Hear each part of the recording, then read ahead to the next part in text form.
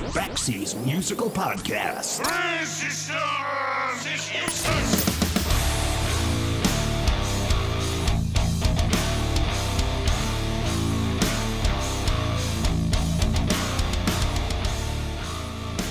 Hey everybody, it's Bax, and welcome back to Baxi's Musical Podcast. Now think about this for a minute. Imagine you get a chance to play with one of the world's greatest musicians, a guy who is considered to be one of, if not the best, at what he does, almost without equal, playing with one of the most notorious rock bands in all of recorded history. And when that guy decides to go solo, he chooses you to play alongside of him. He chooses you to help collaborate in writing new music together. A guy like that could have chosen to play with anybody in the world, but he chose you, the guy who would soon become his very best friend. That nugget of oversimplification is the basic story outline of John Entwistle of The Who and drummer Steve Luongo. Entwistle was a guy who played with Keith Moon and Kenny Jones, but when he branched out to play his own music, it was Steve Luongo who got the call. And Luongo is no slouch. He's played with guys like Jack Bruce of Cream, Richie Blackmore of Deep Purple and Rainbow, Todd Rundgren, Robin Zander of Cheap Trick, Joe Walsh. The list is practically endless. But when Entwistle died in 2002, at the age of 57, he not only left behind this amazing legacy as arguably the greatest bass guitar player in rock history, he also left behind a fair share of uncompleted and largely unpublished work. And up until now, it wasn't exactly clear what or how that music would finally become available.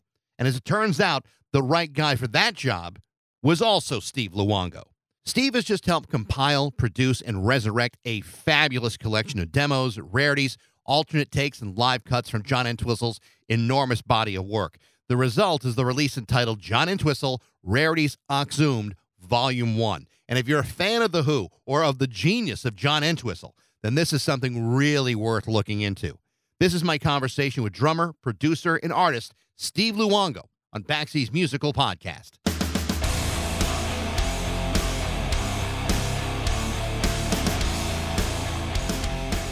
There you go.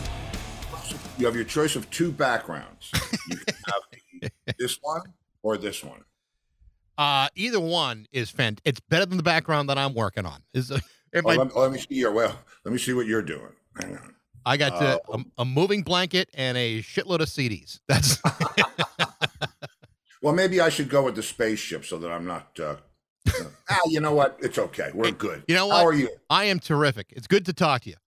Thanks. It's nice to talk to you as well. Absolutely. So, are you still in Fort Myers? Or are you out of the area right now? Or did I get blown out into the sea? No, yeah. I'm still in Fort Myers. I'm really? Still here, and it's amazing. The thing about Fort Myers is 5 miles from here. We went to look at our old home just right. to see what happened over there. And if I still lived there, I would be in a lot of trouble, man. Wow.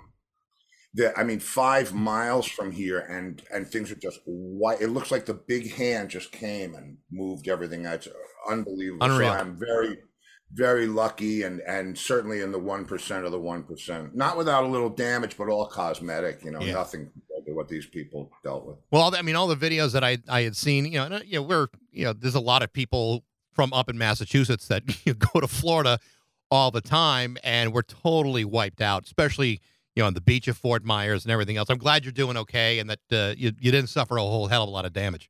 Thank you. No, just trees and bushes and shingles and a couple of solar panels, but nothing compared.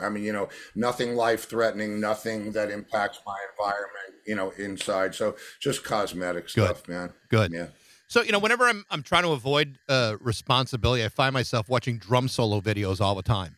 So I wanted to go and look at Steve Luongo videos because I wanted to see that signature move, which I don't think I've ever seen any before, with the monkey playing the cymbals. Is that something you learned in some sort of tutorial? Was that in was that in that syncopation book that we all had as a kid? No, the monkey thing, no. No, the monkey was he was in Curious George, I think is as close as he ever got to a book. What it was back in the 70s, I was dating a girl, and she gave me, I have it here. She gave me it was a drumming monkey named Zippy, and he actually plays a legitimate beat, and the beat, it sounds like a. So what I would do is hold him up to a microphone, right? And Right. so his kick drum is actually playing through, and I can hear it back on my monitors. And then I do the one-handed 2 feet thing, and that was my, I did it for the girls. Girls don't usually like a drum solo, but you put up a little stuffed animal, man. But yeah, I've been doing it ever since. It's a bit of a gag. Well, I got to tell you, the monkey's really good. He is a man. I'm telling you, He's a my master. mentor. No, I mean it's a great gimmick, and I'm just imagining other drummers looking at this and going, "What the hell is he doing?" And then you hear the rest of the drum solo. It's like, okay, I guess I can forego the monkey. The guy knows what he's doing. Well, I'll tell you a funny story. I was playing with the Robin Zander band, and we were opening for REO. And their drummer, very good drummer, I think his name is Steve Peck. Steve Hitt, I'm sorry. And we opened for him 2 nights. And on the first night, I did the monkey thing. And the next night, they came out on stage to see the monkey thing. So it's become a signature. And Rod Morgenstein said to me, man, if you can do something that no one else has ever done, that's saying something. That's something. That's your legacy. So yeah. So I got the new album a couple weeks ago, the John Entwistle Rarities Exhumed, and I have to tell you, this is a really, for anyone that loved the Who or loved John Entwistle, particularly the way the style that he played, this is just an awesome, beautifully done collection. Tell me about how this came together. I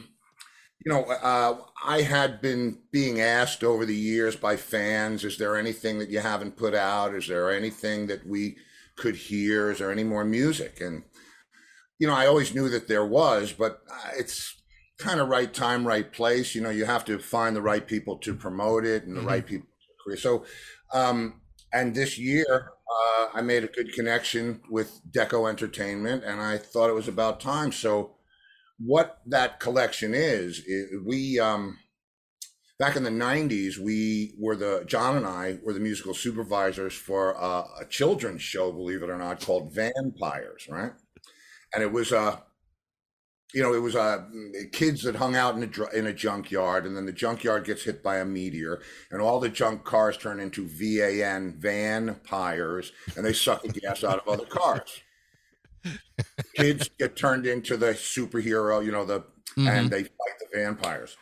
So we wrote the title theme for, the theme song for the show, and then we wrote another 13 songs. And when that happened, we were shopping a demo around. We had, we had gone to England, written some stuff, recorded it at John's place, and I was shopping it around. And my business manager said, I'm going to play this for my cousin. He's working on a new TV show. Well, the reason the things that are on here on Exhumed exist is because it was a kid's show. So you can't use violence, can't use sex, can't use drugs, can't use weapons. So, and of course, all of those things are in our music. I was going to say that's everything the Who stood for. Yeah, right. And so we had to rewrite the lyrics. They loved the sound, they loved the whole thing, but we had to rewrite lyrics and rearrange songs. So these songs, the songs that are on here, are either alternate versions or versions that were never released to the songs that we did for that TV show.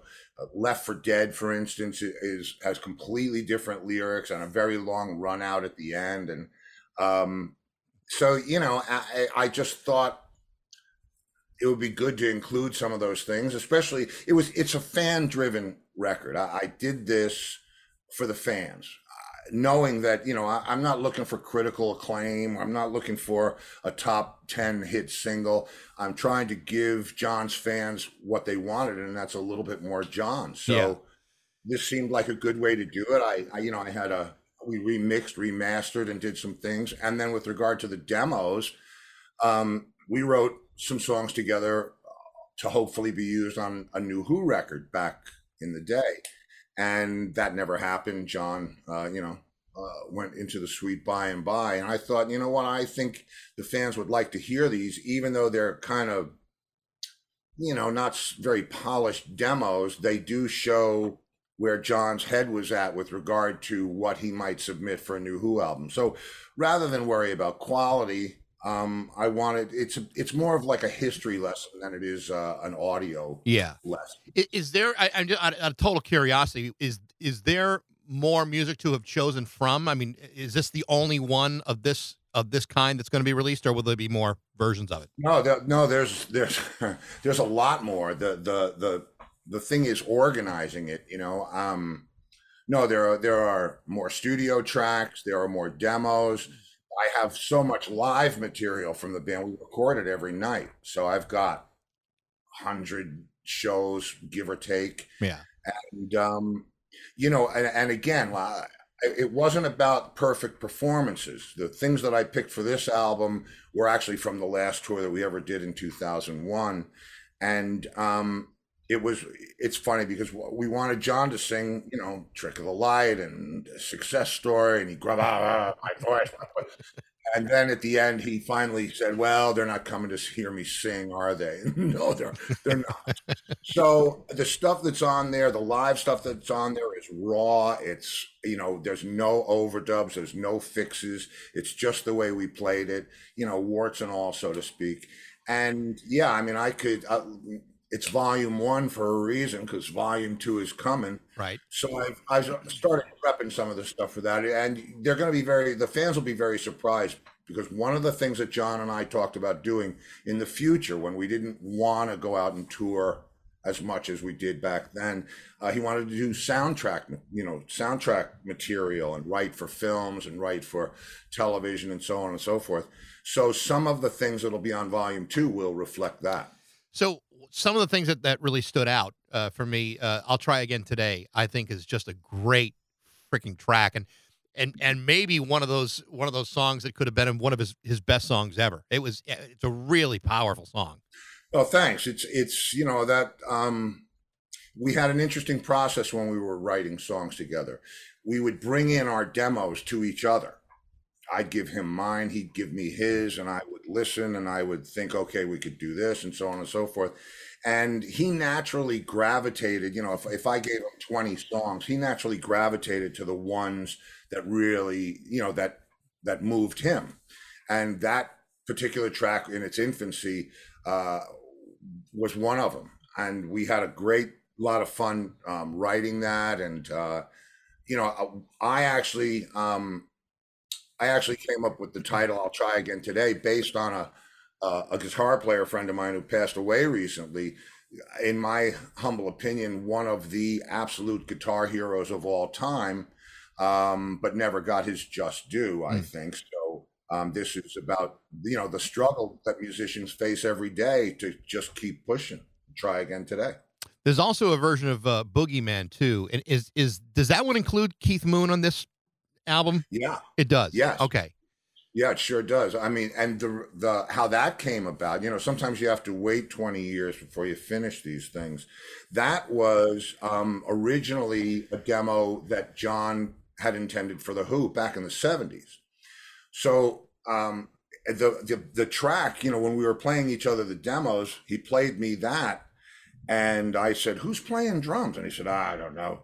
And I said, "I think that's Keith Moon." And he goes, "Oh yeah, that's him." And I'm thinking, well, we got to use this. So they recorded the tracks 78, maybe 77, 78. And it was just the bass track and the drums with John singing great vocal. That's his vocal from back then. And the little horn bits in the middle, which are actually not done on horns. When he showed up to the session that day, he forgot his horns. So he had to do everything with his mouth. Don't ask me to do it, but he could do it. And so I said, well, we've got to finish this song. This is, to have Keith Moon, I mean, on anything. Yeah. He was playing great. He played some just amazing stuff on that track. So John said, well, I'll look for the multi-track, the big tape where you do the overdubs. And funny story, he couldn't find it because he has a tape room on the 3rd floor of his house with all of his 2 inches and half tracks and so on. And he said, I couldn't find it. And I was walking out of the room. And he said, and I heard a great bloody bang. said it scared me, and I turned around, and it was the Bogeyman tape that had fallen over, and it was labeled on the wrong side. Oh, really? So, yeah, ooh, and we all agree that the third floor of this house, up around here, was haunted, absolutely haunted. Yeah. The reason why I questioned whether it was him or not, because I had read that he was a part of that track, but he was doing something that he doesn't normally do when Keith Moon played. He was playing on a hi-hat. Oftentimes, he just avoided that or didn't even have it with him. So that's why I was like, Yeah. well, is that him or is that not him? Well, yeah, I think at that point, they were trying to get Keith to sort of, settle down maybe. And there's a lot of just good time-keeping drums in there. Yeah, the hi-hat. Well, John told me he didn't want the hi-hat because it wasn't loud enough. So, but I think for this particular thing, he obviously used a hi-hat. But yeah, no mistaking, that's Keith Moon. Yeah. You had a very close relationship with John. How did you meet John? We met at a NAMM show, believe it or not. It was summer '87. The NAMM show was at McCormick Place in Chicago. And our front of house sound man for my band Rat Race Choir, when we were kids, we used to do The Who and all that stuff. So we knew it cold. And our engineer said he had just come back from Music Messe in Germany, where he had played with John. It was another trade show that's in March, and then this one's in June. And he said, I played with John Entwistle. I told him about you guys. And we were like, well, how do we get to play with John Entwistle? And he said, well, I told him all about you guys. I'll introduce you to him. And I have a slot at a jam and so on and so forth. And sure enough, it's 2:00 in the afternoon. Here comes John Entwistle just walking down the street. And we were introduced. And he's, dressed in full rock star regalia with the spider and the jacket and the shirt and the perfect hair. And he said, nice to meet you, nice to meet you. And I said, you want a jam? And he said, anytime, mate. So I said, that's a license to steal.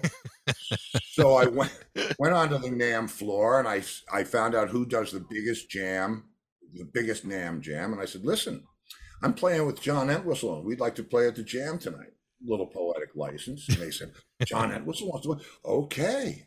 And they sent a car. They sent a limousine to my motel, and I use the word loosely because I think the car they sent was bigger than the front facade of the motel. And I picked John up. He had no idea where we were going, and he just very accommodating. And we drove down the alley of the Vic Theater, went down the dressing room stairs, and when we finally came out on stage after half a dozen acts, I think Eddie Van Halen and Leslie West, Neil Schon, Dweezil Zappa, I can't remember everybody that was there. And he said, well, what are we going to play? I said, we'll play Who songs. And he said, well, I don't know any. So he said, we'll teach him. And we ran through the Live at Leeds stuff, and we ran through Won't Get Fooled Again, Summertime Blues. And he said, you guys even learned the mistakes. You left them on the record. We learned them. And then we walked out on stage to not hundreds of people, but thousands of people. And it just, because we were so used to playing the material, it was no big deal. Let's just play this stuff. So we're just playing it again. And he felt it. And he and I hung out in the green room for the rest of the night, telling jokes and stories and talking about this and that and the other thing. And I said, listen, I got to bail because I have an early flight in the morning. And he handed me his phone number and said, give me a call. And wow. That's how it started. That's amazing. The perception of John, not just on a musical level, we'll talk about that in a little bit, but just, on a personal level, he always seemed to be the quiet one in the band, which, compared to Pete and Keith Moon, that may or may not be that hard to do, but he always seemed to be the more reserved and serious of the four guys. And you can never assess someone's personality just by watching them play in that kind of environment. Tell me about what John was like, and what's the misconceptions of what he was like. Well, first of all, if you can call him the quiet one until you stand in front of that amp. True. And he always said, Keith was the maniac. Pete was the intellectual genius. Roger was the face out in front. He said, "What am I going to be?" He said, "I'll just stand here and play." And you look at him, and he just appears to not really be doing that much until you focus on his hands, and it's like, holy Christmas, he's pretty amazing. Yeah. And so that's how it happened. And unfortunately for John, a lot of the sound, a lot of the Who's sound, by all their admission, came from John. But whenever he was doing a lead, the cameramen turned on to Pete, and it was like, no, that's not where it's coming from. So he was somewhat, I don't want to say overlooked, but he wasn't as stunning a visual as everybody else, which is why he dressed like a peacock. He was always wearing sparkly stuff. And right. He was always, he was a very smart dresser. And so that was his thing. That just became his thing. But musically, I mean, he stands apart from, nearly every bass player before and since. I mean, there's really never been a guy who played like John Entwistle, and there's never really been a guy who could play like that. As a guy who's played with him, for the course of, I don't know, like 2 decades or whatever it wound up being, especially as a drummer, what made him so special as a bass player? Well, he was more than a bass player. He was, in his own terms, a bass guitarist. And really, it felt like playing with another drummer because he was so into the time and so clever about what he did. It was almost like trading off with another drummer. And you could play anything at him and he'd play it right back at you. And we used to sort of chase each other musically. And it was just not really challenging one another, but really, oh yeah, watch this. Oh yeah, watch this. And some of the solos that we did together were just incredible, just really incredible. When we talk about, drumming and bass playing and the rhythm section of any band, this is a guy, he had played with Keith Moon. He could have played with, Kenny Jones, could have played with anybody during his solo career, but he felt really comfortable playing with you.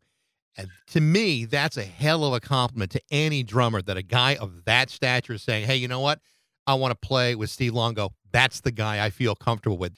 You have to take that one to the grave with you. I mean, to have that guy have such an endorsement with you for so long is fantastic. Well, it is fantastic. And I think the thing behind that was the fact that we played so well together. When we were on stage, it wasn't the drummer from Rat Race Choir and the bass player from The Who. It was 2 guys in a band. There was never that hierarchy competition. I get my own. He was one of the guys, and he played like one of the guys. And I never felt like there was any place I couldn't go. He loved pushing the envelope, and he loved when I pushed the envelope, and we just found this groove together. And most drummers, all drummers, I'm sure, know that if you lock in with your bass player, you're setting the foundation for anything else that anybody wants to put on top. He was just incredible and so prolific. I mean, he never played the same move twice or in the same way. Very inventive. And, as far as I'm concerned, as a player, his choice of players, well, that's about as big a compliment as you could get. And that's, and I will take it to the grave, which is right over there. Right over there. So, and actually, when you listen to the record, Exhumed, you can hear the quality of the musicianship all the way through. Great guitar playing. The vocals are really good. I mean, even though they are demos or, remastered songs, I mean, you can definitely hear that, he picked and chose, wisely who he was going to play with. Oh, yeah. Yeah. Well, when we decided we wanted to put the band together, this is a funny story. We had played with the guitar player who's on that record, Godfrey Townsend. No H, no relation, no Ferrari, as John would say. And he was perfect. I mean, he just played the way we needed him to play. And so we were talking about guitar players, and he said, well, what about that guy we jammed with at the China Club? I said, oh, yeah, Godfrey. He's great. I'll ring him up. And so I had been playing with Godfrey in some other just, throwaway bands. And I said, do you want to join? He said, absolutely. So we're on the bus. This is after rehearsal. And I'm not going to tell you the whole story because it gets a little foul language, but it's really okay. Oh, well, I guess it depends. Depends on the amount. Stop it at one point. Okay. Anyway, we're on the bus. The three of us are in the front, keyboard players in the back. Three of us are in the lounge. And he says to Godfrey, "What's your surname?" He didn't know his last name. And Godfrey says, "Townsend."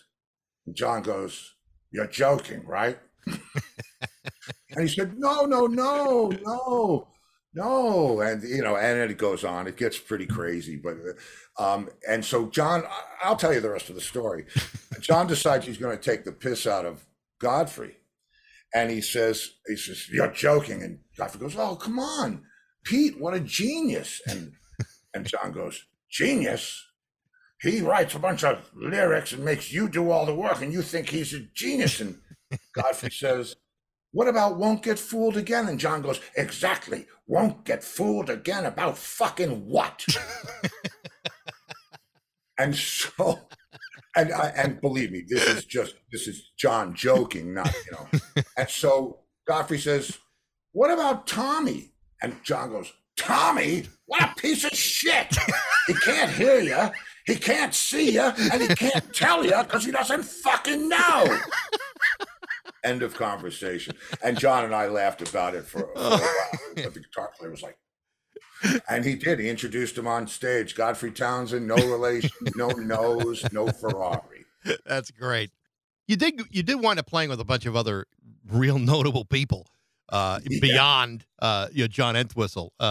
Jack Bruce, Joe Walsh, Richie Blackmore, Todd Rundgren. And a bunch of others. Not all those names are the easiest guys to get along with or the easiest guys to play with. And I'm not going to point fingers, but I mean, when you're playing with guys that are not John Entwistle and you're not necessarily playing with guys who are particularly easy to get along with, as a drummer, do you find it hard to get the job done, or do you just go in there professional and do what you have to do to get through it? Well, no, I never found it hard to get the job done because all of the people that I played with over the years were like-minded. And I suppose I had a little bit of cachet having already played with Entwistle, although I played with Leslie West and Mountain at the same time that I was playing with John. He'd be off with The Who, I'd be out with Leslie. But no, I did, it's funny that you asked that because when I did the thing with the guys from AC/DC, Brian and Cliff, I produced those records and I co-wrote the songs with Brian and the guitar player. And I was surprised at how interested they were in my, I don't want to say approval, but did I like what we were doing as a producer? I mean, a lot of respect. And Robin Zander, he's just a blast. I mean, you go out with Robin, it's like you're putting a garage band back together and going out and playing your favorite stuff. He's like the eternal kid. Cliff and Brian,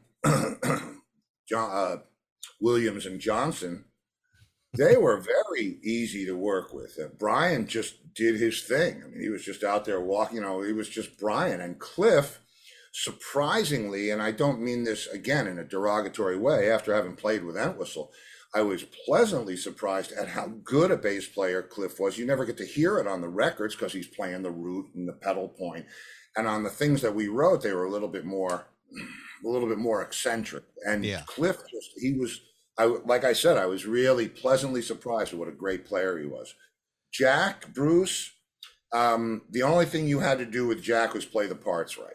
And we did a thing, we did a Cream set where we played, I Feel Free and Born Under a Bed. We did just all the classic, real Sunshine and all of that.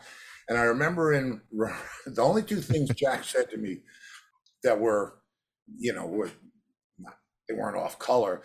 We were doing I Feel Free, and he turns to me and he says, "All right, Steve, you'll sing Eric's parts." And it's like, I'll sing Eric's parts. Who says that? And so they're in the verse, I forget what it is. Dance, won't you dance with me? And he said, no, it's dance. I said, okay, dance it is. And he was a great guy. I mean, I got along with Jack. I played with him a few times in different situations. And the thing was, if you could play, that's what got Jack's attention and his respect. And Mark Hitt and I we knew the Cream stuff like the back of our hand. So it's like we were playing it with a different bass player that just happened to be Jack Bruce. And you could see that, he was enjoying it because he wasn't worried about, are these guys going to mess it up? And right. It was pretty comfortable. And he's played with more disgruntled drummers in the past too. So yes. Yes, he certainly has.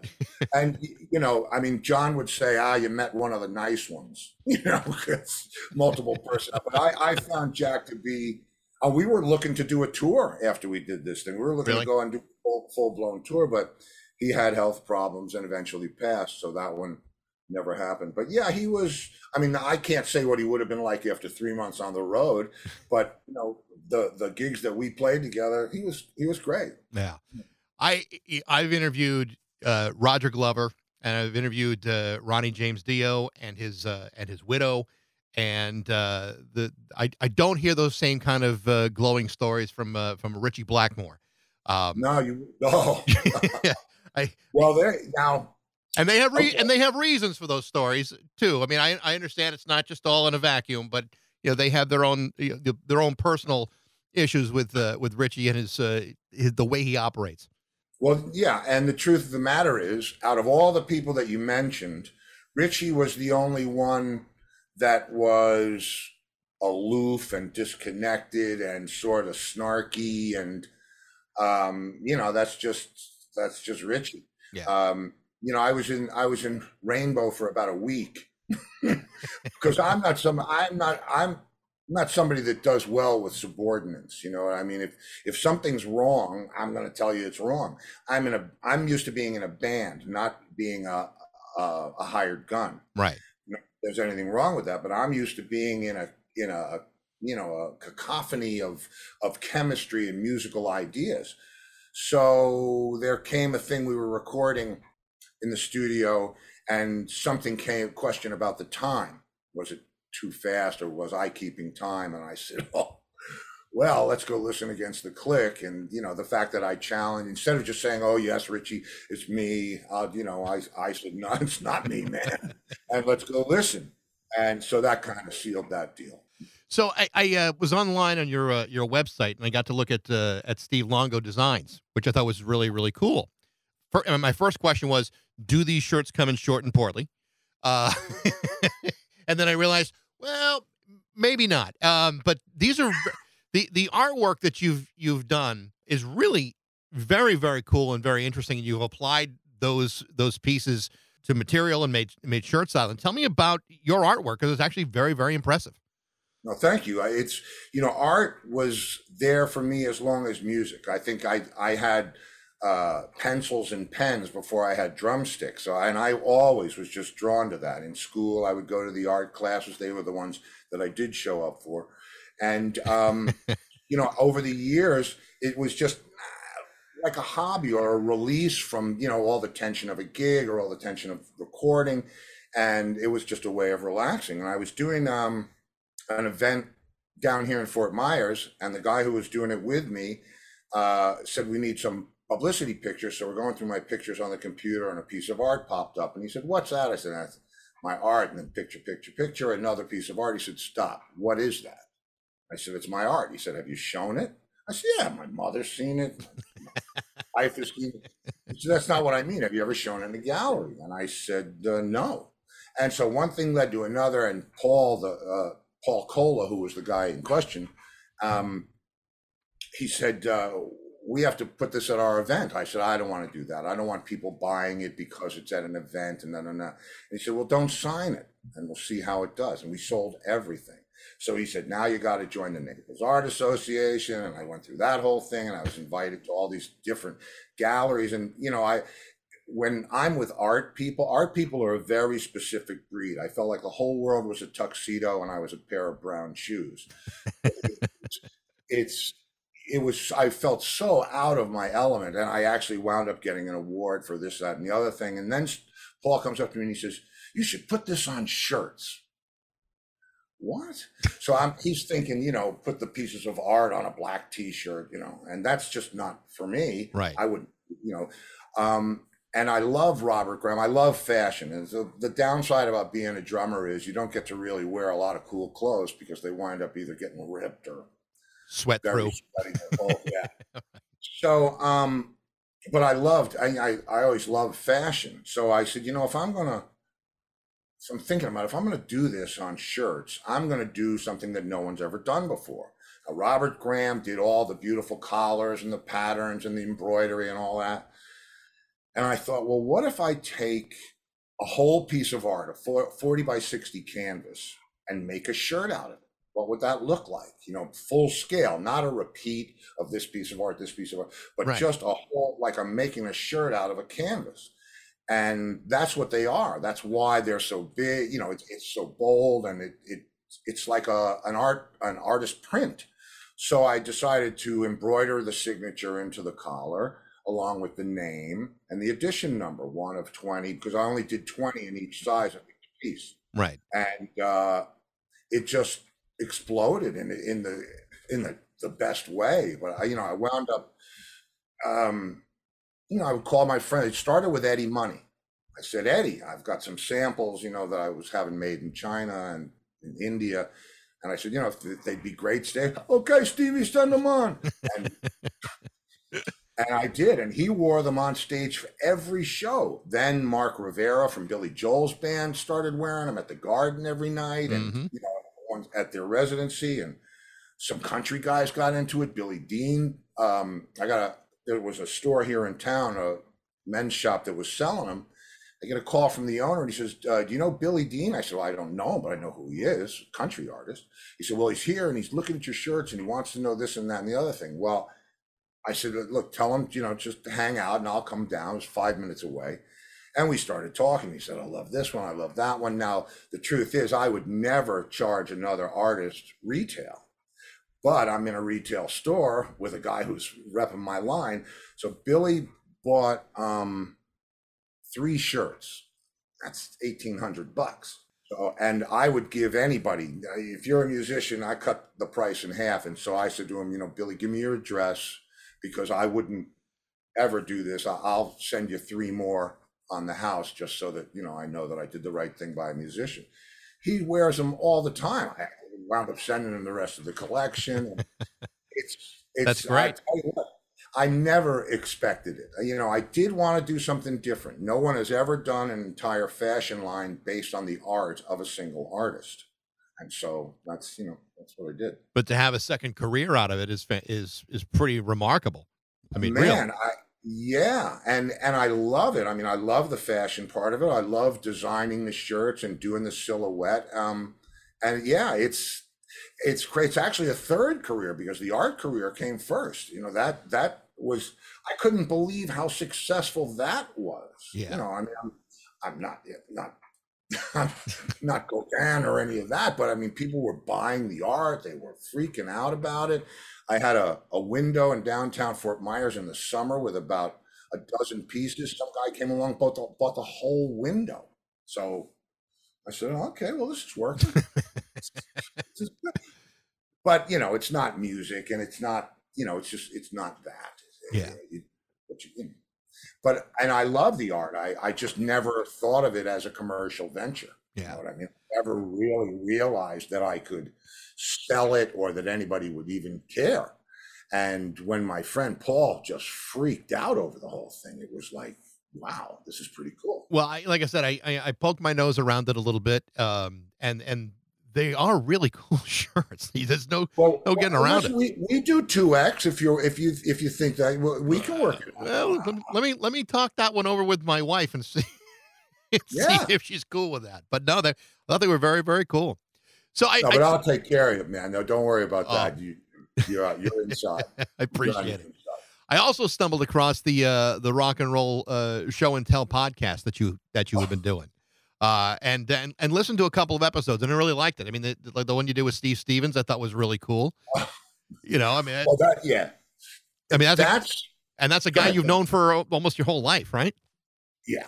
The thing with Steve, well, the thing with the show was when COVID happened and everybody was out of work. Everybody started playing acoustic guitars or singing or taking requests on keyboards or whatever. And nobody wanted to hear me play guitar. Although I did play on those 2 demos, but nobody, it's not something I could entertain with people with for hours. Right. So I have a friend who's a guitarist in Zebra, Randy Jackson, and Randy was doing a great guy. Randy was doing an acoustic show where he played Beatles and he played Zebra songs and he played Led Zeppelin. And he said, you should talk to people because you love to talk. And I said, well, yes, I do. But I didn't want to just do interviews. You see, you and I are having a conversation, same conversation that we would have if we were backstage, if we were at the hotel bar, if we were in a green room, right? Because I love people in the business, no matter what part of the business they're in, and there's always something to talk about. And so I said, all right, well, if I'm going to do that, if I'm going to do like a chat show type of thing, I want to do it with my friends that I haven't seen in 30 years. Because in this business, Steve, I've known Steve Stevens since he was 16, and his drummer used to sneak him in to see our band play. And, I said before about Mark Hitt being one of the unsung heroes of guitar. Steve counted Mark as one of his major influences. Really? As did Steve Vai and Joe Satriani. And so we got to talk about those things. Now, think about this. My phone book is filled with some great phone numbers. But if Jack is gone, but if I just rang Jack up after a few years and said, hey, Jack, it's Steve. How you doing? All right, Steve. What do you want? So I kind of thought, you know what? This is a great way for me to reconnect with all of my friends without being weird, just calling them up. Right. And that's what it is. It's just come on the show and let's talk about stuff. And that's what it is. And Steve came on, Buck Dharma's been on. Although I try to go for, I don't try to go for, but I try to go for the musicians that nobody really knows. Or they're not as familiar with, not the household names. Yeah. I mean, think about the guys that back up Billy Joel every, once a month at the Garden. Those are killer players. I've had most of those guys on this show. And then we do a thing on Friday night called Free for All Friday, which anybody who's got the key to get in can come in. Right. And I have guys coming in, from backstage at Madison Square Garden saying, yeah, we're about to go on. We wanted to say, and I've got guys from Aruba, Antigua, Costa Rica, and musicians all over the world. And it's been the most, I never expected it to go on for more than 2 years, but here we are. There you go. So now you got the fourth part of your career right there. Yeah. Yeah, that's right. So, I guess, NBC hasn't called me yet, but we'll see. It's time. There's time. You're still a young fella. I'm sure they'll be knocking on your door at some point. Hey, again, the John Entwistle Rarities Exhumed album is out. It's fantastic. You did a really, really good job with this. Best of luck with it. I'm actually looking forward to volume 2. How soon do you think that'll be out? Well, if they wanted it out by Christmas, I could get it out by Christmas. I don't know what the long-term plan is. I am so comfortable with Deco Entertainment that I really, I'm not over their shoulder. When are we doing this? They know their gig. They are such a progressive yet traditional label. I imagine, what are we in, September? October, almost November. I would think in the spring, maybe it'll be out by the spring. It could be out any time, but it has to do with their rhythm and whatever they do. So yeah, I would say in the spring. And I think I was going over some of the tracks last night and today. I think people are just going to be blown away with what John was doing and where he was headed and what we were trying to accomplish. And yeah. Steve, I really appreciate the time today. It's a real pleasure to talk to you. Best of luck with this whole project. I'm for any Who fan, they'll love it. They'll absolutely eat this up. Cool. That's what I wanted. It's really, again, it's always about the fans. John, you know, they used to say John would show up at the opening of an envelope if his fans. He would. He'd play at the, you know. Yeah. So I hope they, you know, I hope they receive it with the love that it was created. I'm sure they will. Steve, great to talk to you. Best of luck. And you, Michael, thank you so much for having me. Anytime you want to follow up, you know how to find me. Absolutely. Thanks, Steve. Appreciate it. Thank you. See Bye-bye. you soon. The name of the new record is John Entwistle, Rarities Exhumed Volume 1 on Deco Records. Thanks for listening. I hope you enjoyed it. If you did, feel free to like it, share it, rate it, tell all your friends about it. You can email me at bax@rock102.com. I'd love to know what you think. And thanks again for listening to Baxy's Musical Podcast.